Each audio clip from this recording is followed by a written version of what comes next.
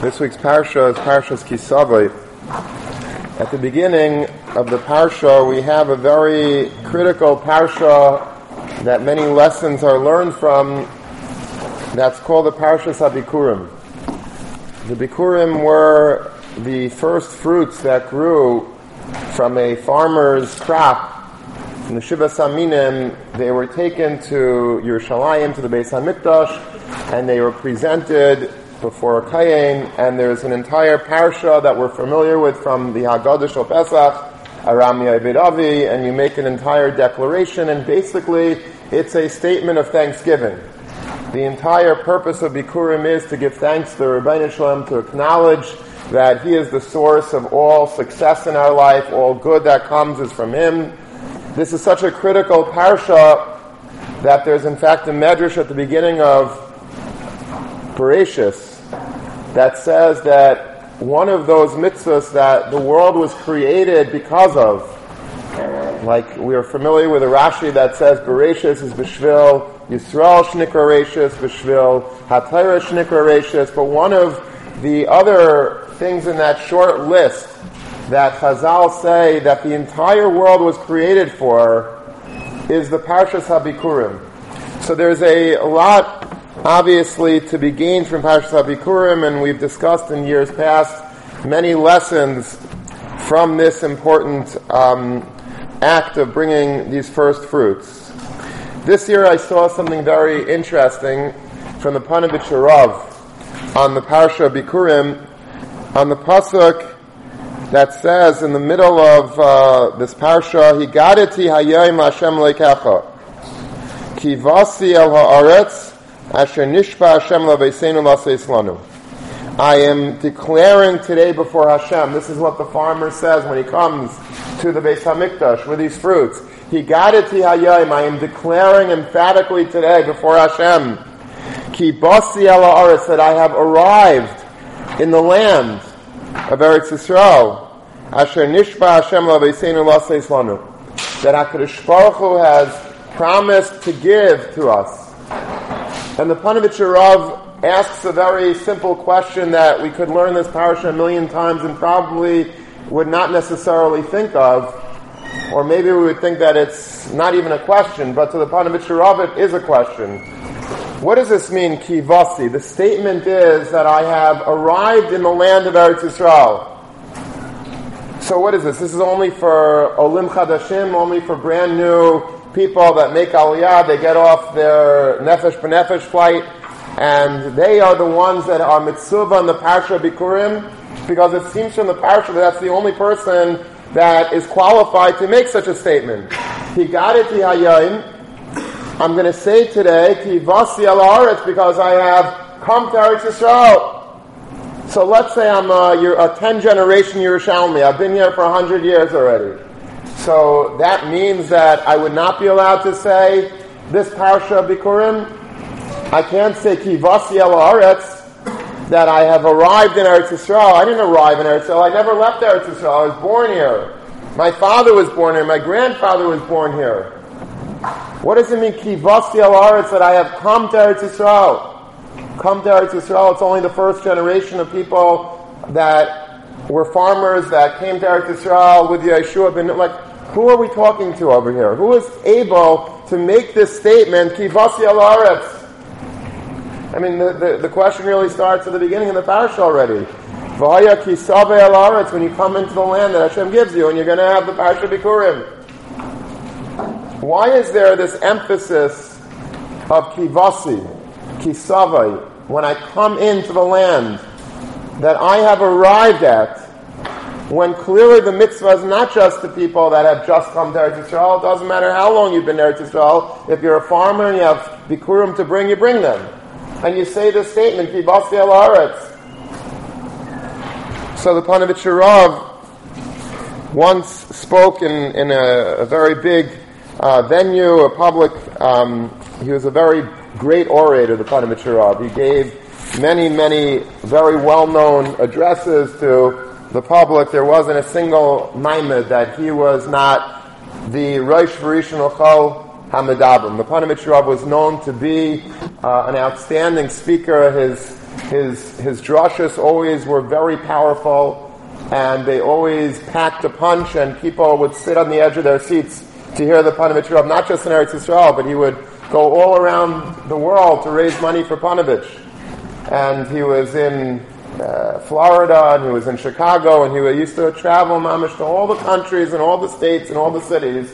Wherever there were Jews that were able to give money, he would go, and he would be very close to a lot of the Rabbanim around the world because of this exposure that he had to them. And there are many people that still today tell over stories from the Panovich Rav, because he would come and he would stay there, and he would be mahana the different siburs that he visited with his Torah. So at one such an event, he asked this question, and he says something that's, I think, amazing. It's funny, sometimes you have to be in the right place to see a sefer.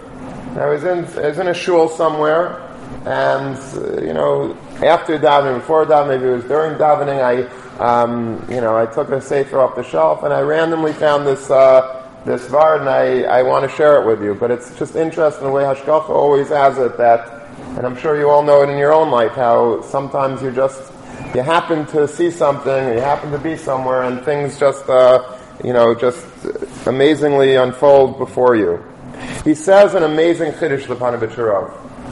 He says that even a Jew that lives in Eretz Yisrael for many, many years, he also has to have the ability to say kivasi. A Jew's feeling for Eretz Yisrael can never become old and can never become stale. A Jew's feeling for Eretz Yisrael must be fresh, it must be genuine, and it must be current.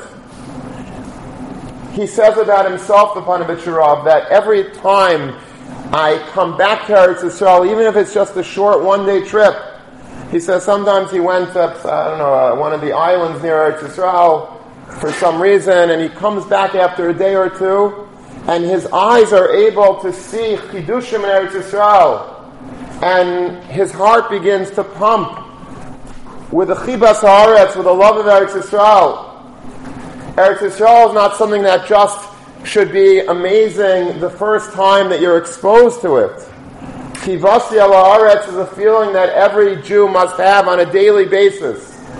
That ability to see Eretz Yisrael with all of its goodness, with all of its beauty, with all of its kedusha, that's something that a farmer, even if he's lived in the land for many, many years and he's done already 50 bikurim, he still should be able to come to Yerushalayim, to the Makom HaMikdash, and say, Kivasi ela Aretz. I am here. This is fresh for me.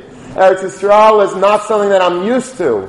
Eretz Yisrael is not something that I take for granted. Eretz Yisrael is something that I am magnetically attracted to at every moment.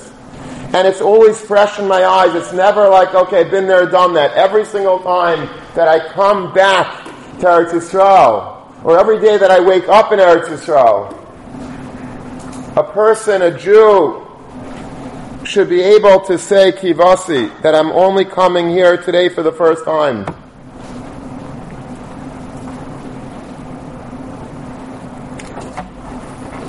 There's a Rambam, and the Rambam is in Hilchos Malachim, Parakeh Halacha Yud.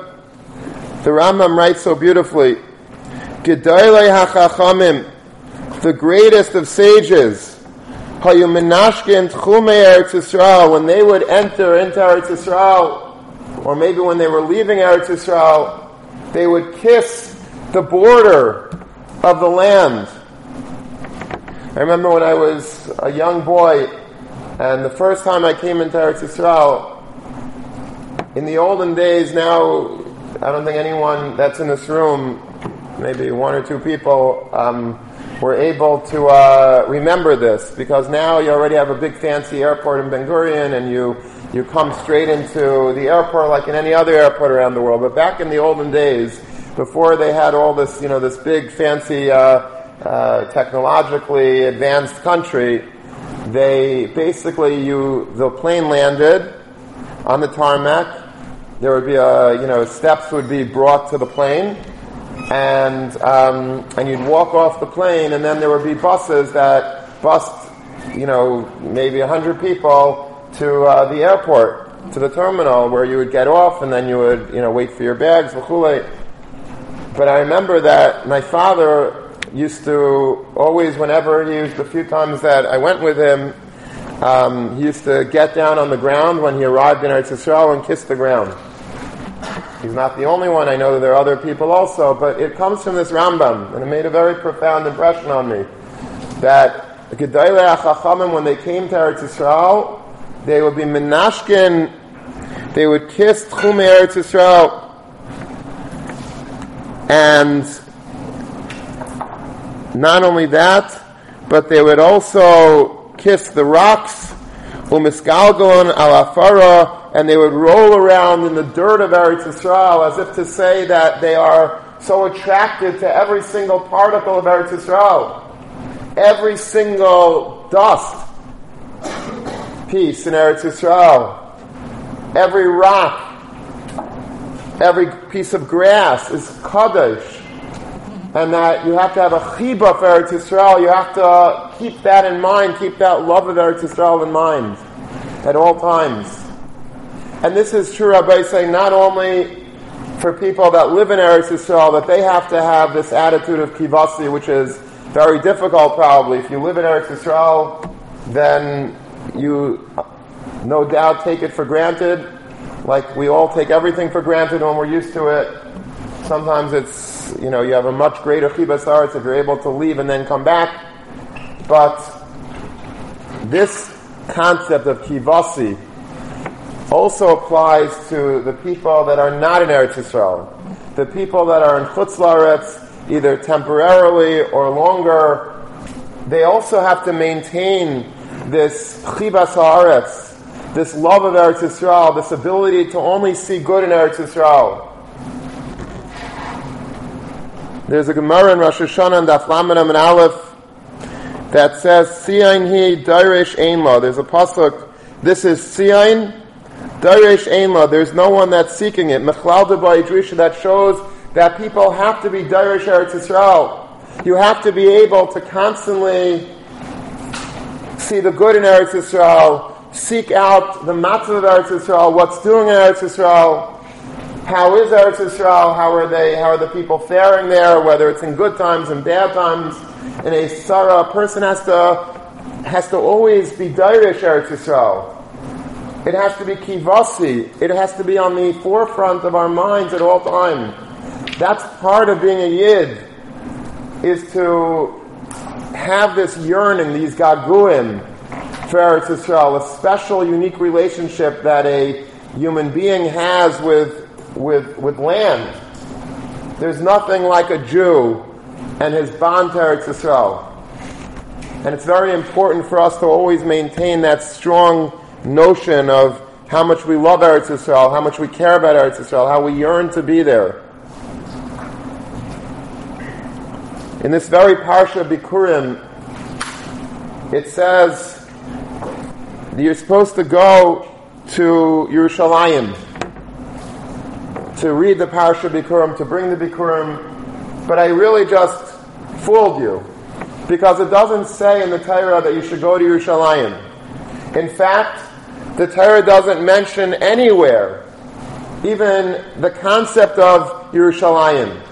The word Yerushalayim doesn't appear enough, it appears hundreds of times. But in the Torah itself, Yerushalayim does not appear. Why not? What does the pasuk say over here? Where you're supposed to go? And also by Aliyah L'Regel, it doesn't say go to Yerushalayim. It should have just said go to Yerushalayim.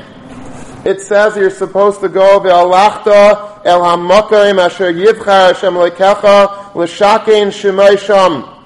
You're supposed to go to the place that HaKadosh Baruch Hu has chosen to dwell, to be Masher Hashchina. That's where you're supposed to go. It's so cryptic, the pasuk. It's so mysterious. Why the Torah doesn't just say exactly where it is? When it comes to our Grizim and our Evel, which is a one-shot deal. They had the brachas and the klolos at one time in Jewish history. It says exactly where to find Har Gerizim and Har Evel. And other places also, it tells us exact destinations, locations. You could plot exactly where the Jews were because it gives us the entire map. But when it comes to Yerushalayim, when it comes to being Eila Rega, when it comes to bringing the Bikurim, the Pasuk so strangely doesn't say it's Yerushalayim. It says you're supposed to go al makam asher yivcha Hashem lekecha l'shakein shmei sham. You're supposed to go to the place that HaKadosh Baruch Hu chose to be Masher Shechina. Very strange. The Maharal had a brother, and his brother wrote a sefer called Sefer HaChaim. And the Sefer HaChaim says an absolutely beautiful vart on why this is, that the Torah just doesn't mention the word Yerushalayim. Say a place. Tell us where it is. What are you telling me these waxing poetic about the Makam Asher Yivcha Hashem? Like, oh, tell me, put it on the table. Where is it? Imagine you go, you go and you ask somebody, you want to go to a certain, to a restaurant. So, instead of him telling you, okay, it's on 150th, you're there, he's going to say, oh, that restaurant is the place that everybody loves to eat at, and like, I don't care, just tell me where to go. Don't give me this whole speech, I want to just know where to go.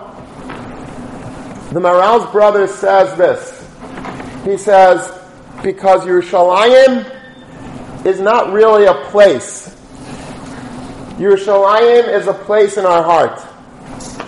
If you think that Yerushalayim is just merely a city, a piece of real estate, a capital, a place that the embassy should be moved to, shouldn't be moved to, if that's what Yerushalayim is to you, then it's not Yerushalayim. That's not the point of Yerushalayim. Yerushalayim, when I think of Yerushalayim, it's not a place in a real world sense. It's a metaphysical place. It's a place, Asher Yivcha Hashem Lekecha L'Shakim Shmei Shem. When I think of Yerushalayim, I have to think of Yerushalayim as a place that the Rebbeinu Shalom is Masher Shechina. It's a spiritual place in the universe. It's not a physical place. Obviously, it is a physical place as well. But if it's just a physical place, if it's just, okay, I got to do the mitzvah, I got to go to Yerushalayim, then I'm going to go back to my home in Haifa, then you miss the whole point of what Yerushalayim is. Yerushalayim is in our heart. Yerushalayim is in our minds. Yerushalayim is a place that needs drisha. Yerushalayim is tziyun. Yerushalayim is a concept. And if a person is able to understand that, then he could go and do the mitzvah aliyah l'regel, he could do the mitzvah bikurim, because he gets the fact that I'm going not to a place, I'm going to a makom asher yivcha Hashem lekecha l'shakim shmei Hashem, I'm going to the Rebbeinu Shalom. I'm going to be mistabek in the Shechina. That's Yerushalayim. If Yerushalayim needs a place, if it needs a flag, if it needs a title, it's not Yerushalayim. It's specifically this location in our minds, in our hearts, that Klal Yisrael has been able to daven towards and to yearn for since we were banished from Eretz Yisrael so many thousands of years ago. Yerushalayim is not a place. Yerushalayim is a makam asher yivcha Hashem lekecha. It's not a city. It's an idea. It's a concept. It's a love. It's a passion that a Jew has in his heart to come close to the Rebbeinu Shalom, and Yerushalayim is that. Ki vasi al aretz, higadati hayayim, v'Hashem ki vasi al aretz. I'm coming back. I have you in mind. It's fresh to me. I love you, Hashem. This is the land that I could get close to you. And only when a Jew is able to have that is he able to really do the Parsha Bikurim properly.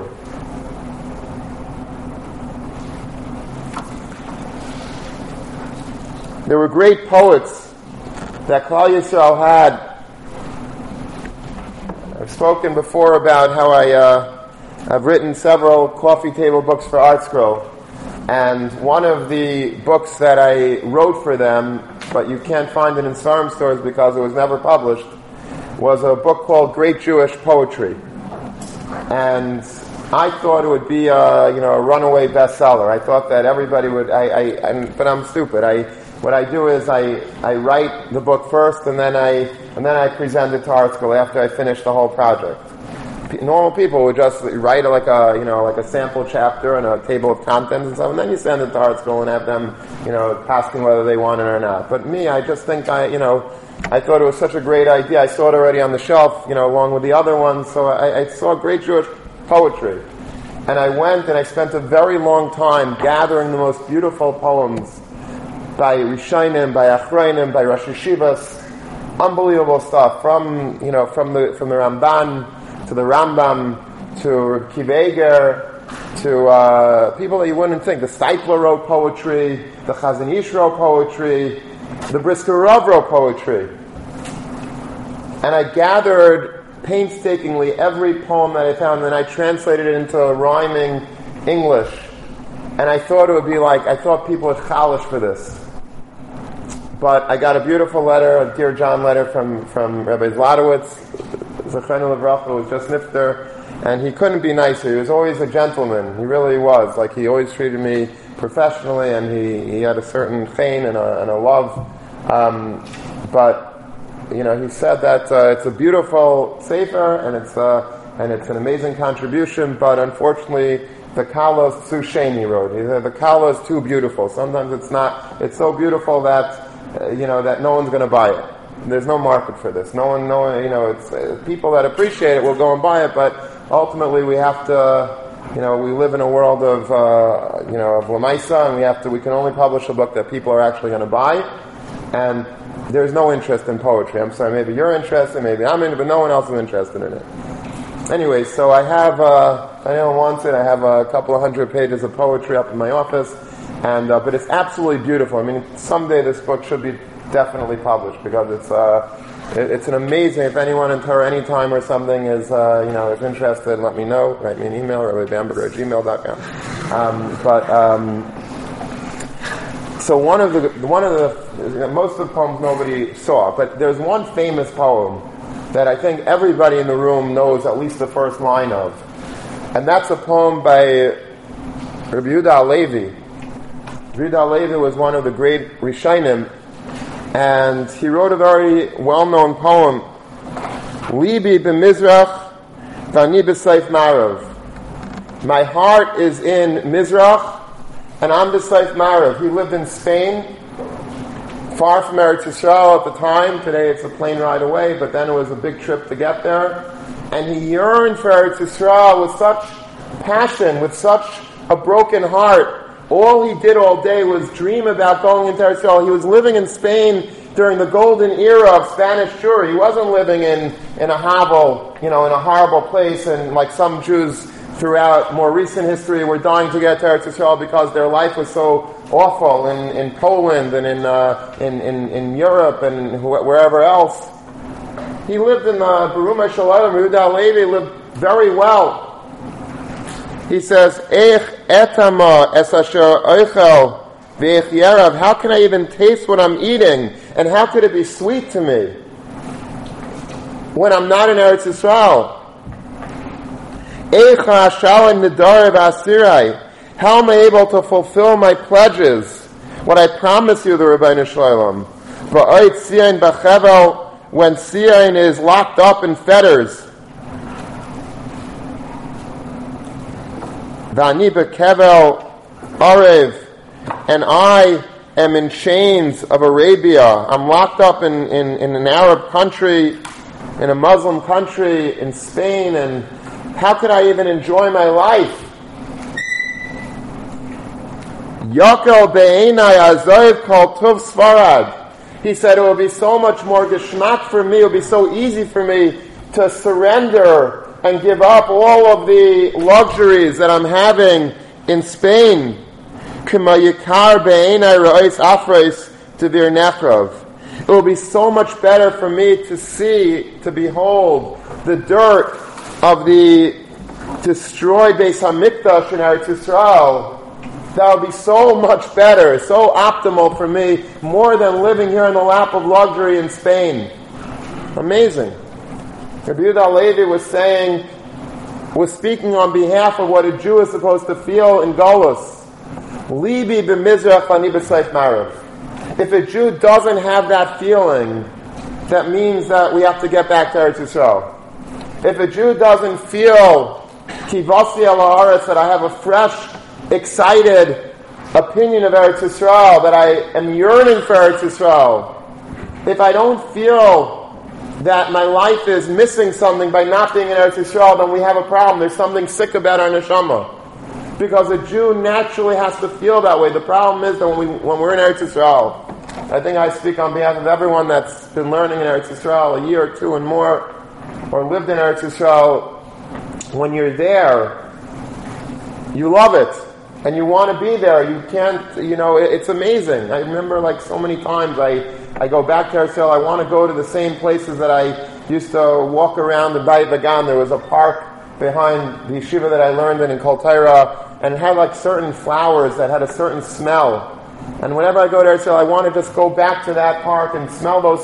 It's just, there's something about Eretz Yisrael, the rocks of Eretz Yisrael, the Mekayim HaKadoshim, but just the whole field, the birds in Eretz Yisrael are different, and the sky is different, and the nights are different, and the Torah is different, the davening is different. It's just a place that that you know is special, and when you're there, you breathe it in and you take it in and you absorb it, but then you come back to America for good reasons, for very good reasons, and with the best of intentions, and it's the right thing. But sometimes we stay here and we stay here and we stay here, and those dreams of going back to Eretz Yisrael very often become replaced with the realities of life, or maybe with the comforts of life. And that should not be what happens to us. Because it has to be kivasi. It has to be in the Makom HaSheyivchar. That place of Yerushalayim can't be just another opportunity where to live. I have different choices. I can live in Passaic, Clifton, or Eretz Yisrael. Which one should I do? It has to be, Yerushalayim is not a place. Eretz Yisrael is not just another piece of real estate on the map. Eretz Yisrael is a Makom HaSheyivchar Hashem Lekecha. It has to have that Kedusha in our minds and our hearts to feel that this is what we're yearning for. A Jew can live outside of Eretz Yisrael, but Eretz Yisrael can never live outside of a Jew. It's a good quote. Remind me to write that down. I wanted to share with you a few stories about Gedolim and their attitude towards Eretz Yisrael, just to get a feel for a more contemporary Rebbe Yehuda Halevi, Reb Shraga Feivel Mendelovitz. I wonder how many people know who that is today. If you don't know who that is, then you have a lot of homework to do. And there's a book in the library, a biography about him, and I suggest you read it. Because Reb Shraga Feivel was a person that I think all of us in this room were affected by. Now, he was nifter in 1948. It's a long time ago, so how are we affected by him? Because Reb Shraga Feivel was the architect of Torah in America. And if anyone has been to any day school throughout the entire country, from sea to shining sea, there is probably a connection between that school that you were in and the Torah Masera Network, which was founded by Reb Shraga Feivel together with Reb Aaron Kotler and a few Gedolim, but it was really Reb Shraga Feivel that spearheaded Torah in America. And he went from community to community, and in any sizable community, he planted seeds of Torah, small yeshivas here, small yeshivas there, Beis Yaakov's here, Beis Yaakov's there, and they flourished over time. And Reb Shraga Feivel was also the Menal of Torah V'das. He was a tremendous Talmid Chacham. He was a person that didn't want to be called Rabbi Menlowitz. He insisted on being called Mister. He was very tzanua. He didn't want any covet. He didn't want to take any credit. He didn't want to be considered a Rosh Hashiva, even though he was a guy in learning. So he used to insist on being called Mr. Menlowitz. And I think the Panovich Rav was the one that coined the term that instead of being called Mr. Menlowitz, he should be called Nister Menlowitz, because he was a Nister. He was a person that was completely hidden. He didn't want any kavod, but he was a person that deserved all the kavod in the world, because he literally he was the founding father of Torah in America. And he had a profound chivas haaretz. This concept of loving Eretz Yisrael, of yearning for Eretz Yisrael, was his. You know, there's a halacha that we're familiar with that, or maybe we're not, but we should be, that, and many people are knowing this, that before they bench, they take the knives off the table. Why do they take the knives off the table? Because there was a fear that maybe when you're saying Uvenei Yerushalayim in benching, maybe when you're discussing, when you're speaking about Yerushalayim throughout benching, it appears, so maybe you're going to be so depressed, and you're going to feel so upset and so anguished over the fact that we don't have Yerushalayim B'Vinyano, we don't have a Beis HaMikdash, and when we say Uvenei Yerushalayim, rebuild Yerushalayim, Yerakrej Meir B'Yameinu, you might just take that knife and stab your heart in your mourning over Yerushalayim. Could you imagine such a thing? Could you imagine a person being so upset about Yerushalayim that he should take a knife and stab himself over Yerushalayim? It seems insane. So I'll tell you a Maisa, and you'll see how halacha could really apply in a certain way with Rav Shraga Feivel Mendelovitz. It was during 1948 when the Arabs were, after the state was declared, and of course right after they declared the state, the Arabs immediately attacked, and they were quite a formidable force, and Yerushalayim was on the brink of falling, and many other places, and word was slowly, we didn't have instant emails and internet, and news came much slower, but trickles of news came to Rav Shraga Feivel, and he was saying Uvenei Yerushalayim, and he was crying over what would be with Yerushalayim, and he was crying and he was crying and crying until he had a massive heart attack.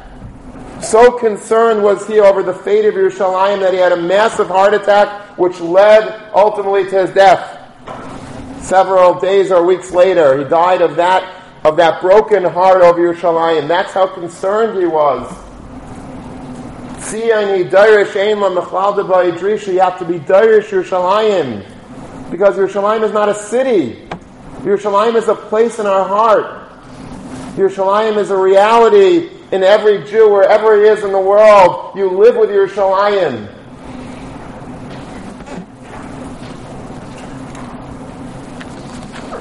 Rav Gifter, Rav Mordechai Gifter was the Talzer Rosh Yeshiva, and he had an unbelievable love for Eretz Yisrael. Everybody knows that. And he had an opportunity to, at one point when he was Rosh Yeshiva in Talz in Cleveland, they decided they were going to open up a branch of the yeshiva in a new city called Tel Stone, in Yerushalayim, right outside of Yerushalayim. And many of you know it from the Bachram that were Zeichet to learn in Yishrei and Nevei. Tel Stone is today, it's growing, and Baruch Hashem, it's a very popular city to move to. It was founded by the builders of this new yeshiva, this new branch of Telz, and Rav Gifter went to Eretz Yisrael from Cleveland and to found this yeshiva. And those years, or that period of time that he was in Eretz Yisrael, that was the best period of time in his life. He had such a special love for Eretz Yisrael. And there are so many stories that are told about how happy he was, and how his neshama was so swept up in the ecstasy of being able to live daily in Eretz Yisrael. And how he had Tishin with the Bachram, they would sing, and they would take walks throughout Eretz Yisrael. Every day, he encouraged the Bachram to take 20-minute walks. just to be able to see the beauty of Eretz Yisrael, and so that they could inhale the air of Eretz Yisrael, Avir Dar Yisrael. And one day he was taking a walk, and he heard a strange thing. He heard like a song. He heard a song that was being sung, like a beautiful song Rav Gifter heard. And he couldn't understand. He was like looking high and low. Where is this song coming from? And then he realized that it was he himself that was singing the song. He didn't realize it, but there was like a part of him that was so happy to be in Eretz Yisrael that it was he who was singing the song from a different place.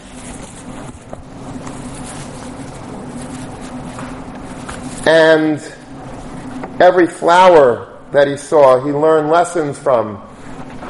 There was a certain flower called the rakefet, and it's an indigenous flower. It only grows in Eretz Yisrael, and it has many colors to it, and it sits on a slim and delicate stem. And Rav Gifter used to point out to his Talmidim the anivas of this flower, how beautiful it is. One of the most beautiful flowers you could find, but yet it bends over so humbly.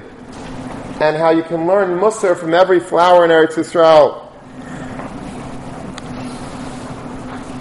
Somebody gave him later, once he moved back to Cleveland, a framed picture of that rakefet, and he used to treasure that and keep it in his break front. He would, on Shabbos, he would sing and have tears of dveikus, and he would say how bright the firmament was in Eretz Yisrael. He says there are places in Eretz Yisrael that are so bright that you can learn Torah by the moonlight. That's how bright the moon is in Eretz Yisrael.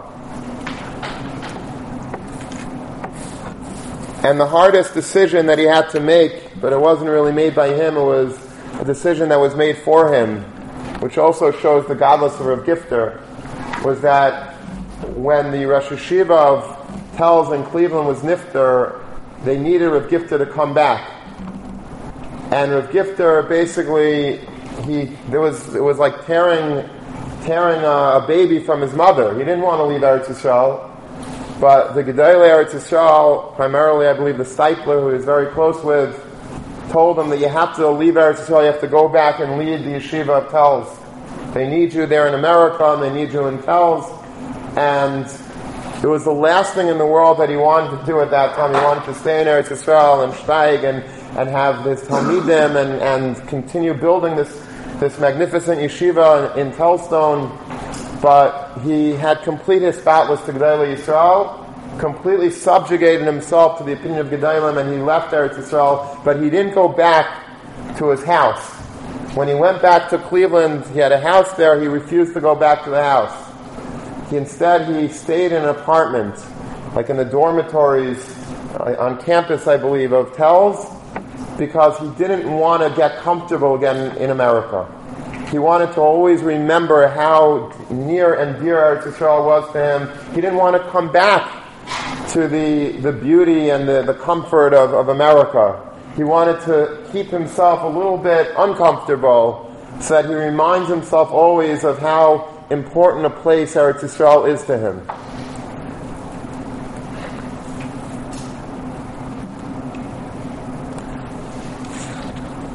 These aren't just the sentiments of Gedolei Yisrael. I wanted to share with you an email that a Talmud of mine sent me a couple of weeks ago, and I think it really sums up beautifully how he feels and how we should all really feel.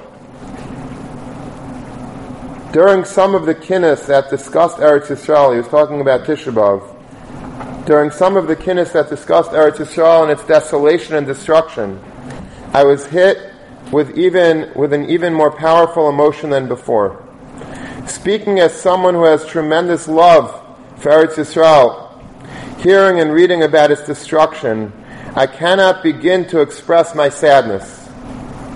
I was thinking of my deep and profound love for the place just this past Shabbos, and whenever I do, it torments my conscience.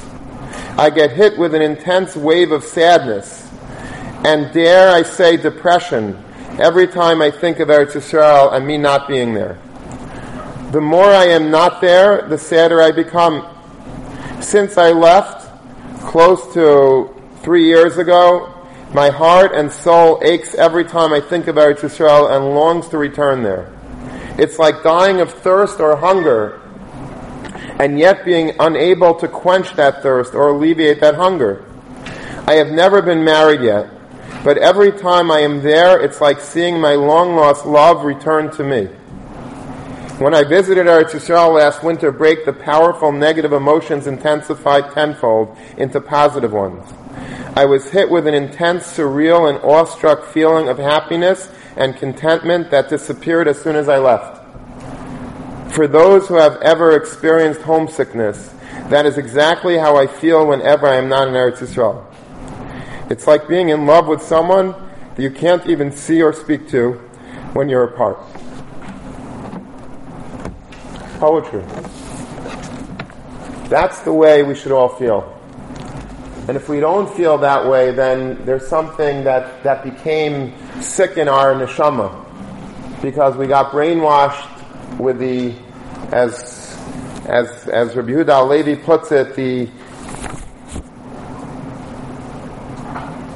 cult of Sfarad. All the great stuff about Sfarad, Spain, or the modern day Spain, which is where we live, all of the sushi places and all of the eateries and all of the sports and all of the this and the that, all the gashmias, the cars and the homes and the clothing and all those things that we become addicted to. It saps our neshama of these sentiments. It makes us unable to remember those feelings of Libi b'Mizrach v'ani b'Seif Ma'ariv. We stop feeling that way. And when we stop feeling that way, that's a problem. It doesn't mean to say that we all have to live in Eretz Yisrael today, because we're all here for a mission. And that mission is a sacred mission, and that mission has to be accomplished, and accomplished well. But the drisha, the yearning, the gaguim for Eretz Yisrael, that must never leave us. And it must drive us and motivate us to plan to return to Eretz Yisrael in one form or another. And if not, then that means that there's something wrong with us. There's something lacking in our neshama. We've caught the flu of Gullus. And that's a horrible, horrible flu to catch.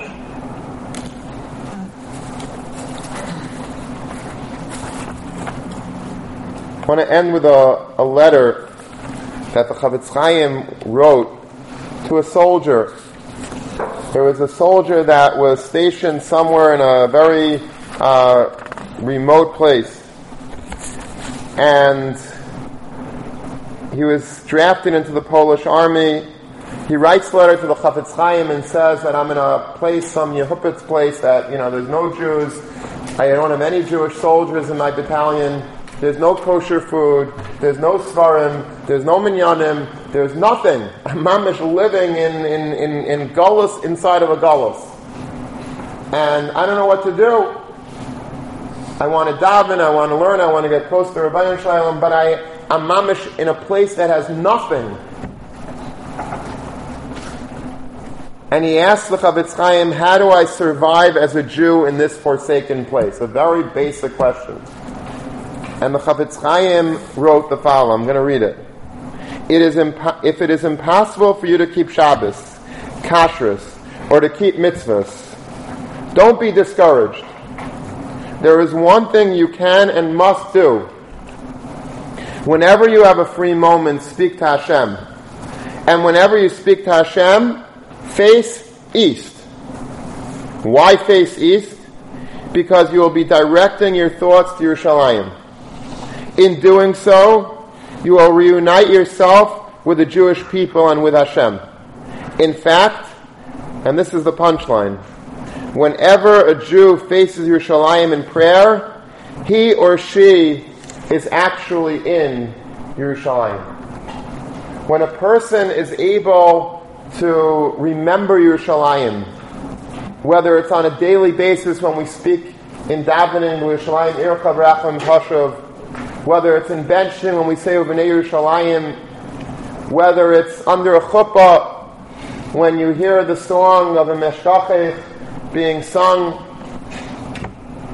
All of these moments in life, when you are reminded of Eretz Yisrael, of Yerushalayim, you should understand that when you're thinking about Yerushalayim, when you're longing for Yerushalayim, in a certain sense, on a certain plane, you're in Yerushalayim.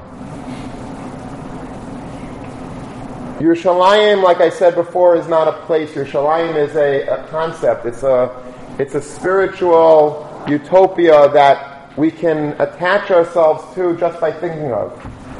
It's not a place, it's not a location, it's not even a destination. It's a makom asher yivcha Hashem lekecha l'shakin shmei sham. It's a place that's godly. It's a place that's spiritual. It's a place that you can get closer to the Rebbeinu Shalom there than anywhere else in the world. But even when we are here, very far away from Yerushalayim, the city, if we're thinking about Yerushalayim, if we're davening towards Yerushalayim, and our thoughts and our prayers are there, then in a certain sense we are there as well. It's just a reminder, but I think something that we all know already. You didn't need a shmooze to remind you of your personal connection to Eretz Yisrael, to Yerushalayim, but it's something that's good to remind ourselves of, because I will tell you that the further away you get from being able to learn in Eretz Yisrael, live in Eretz Yisrael, it's harder and harder and harder to keep that flame alive of wanting to go back, of wanting to live there, of wanting to return.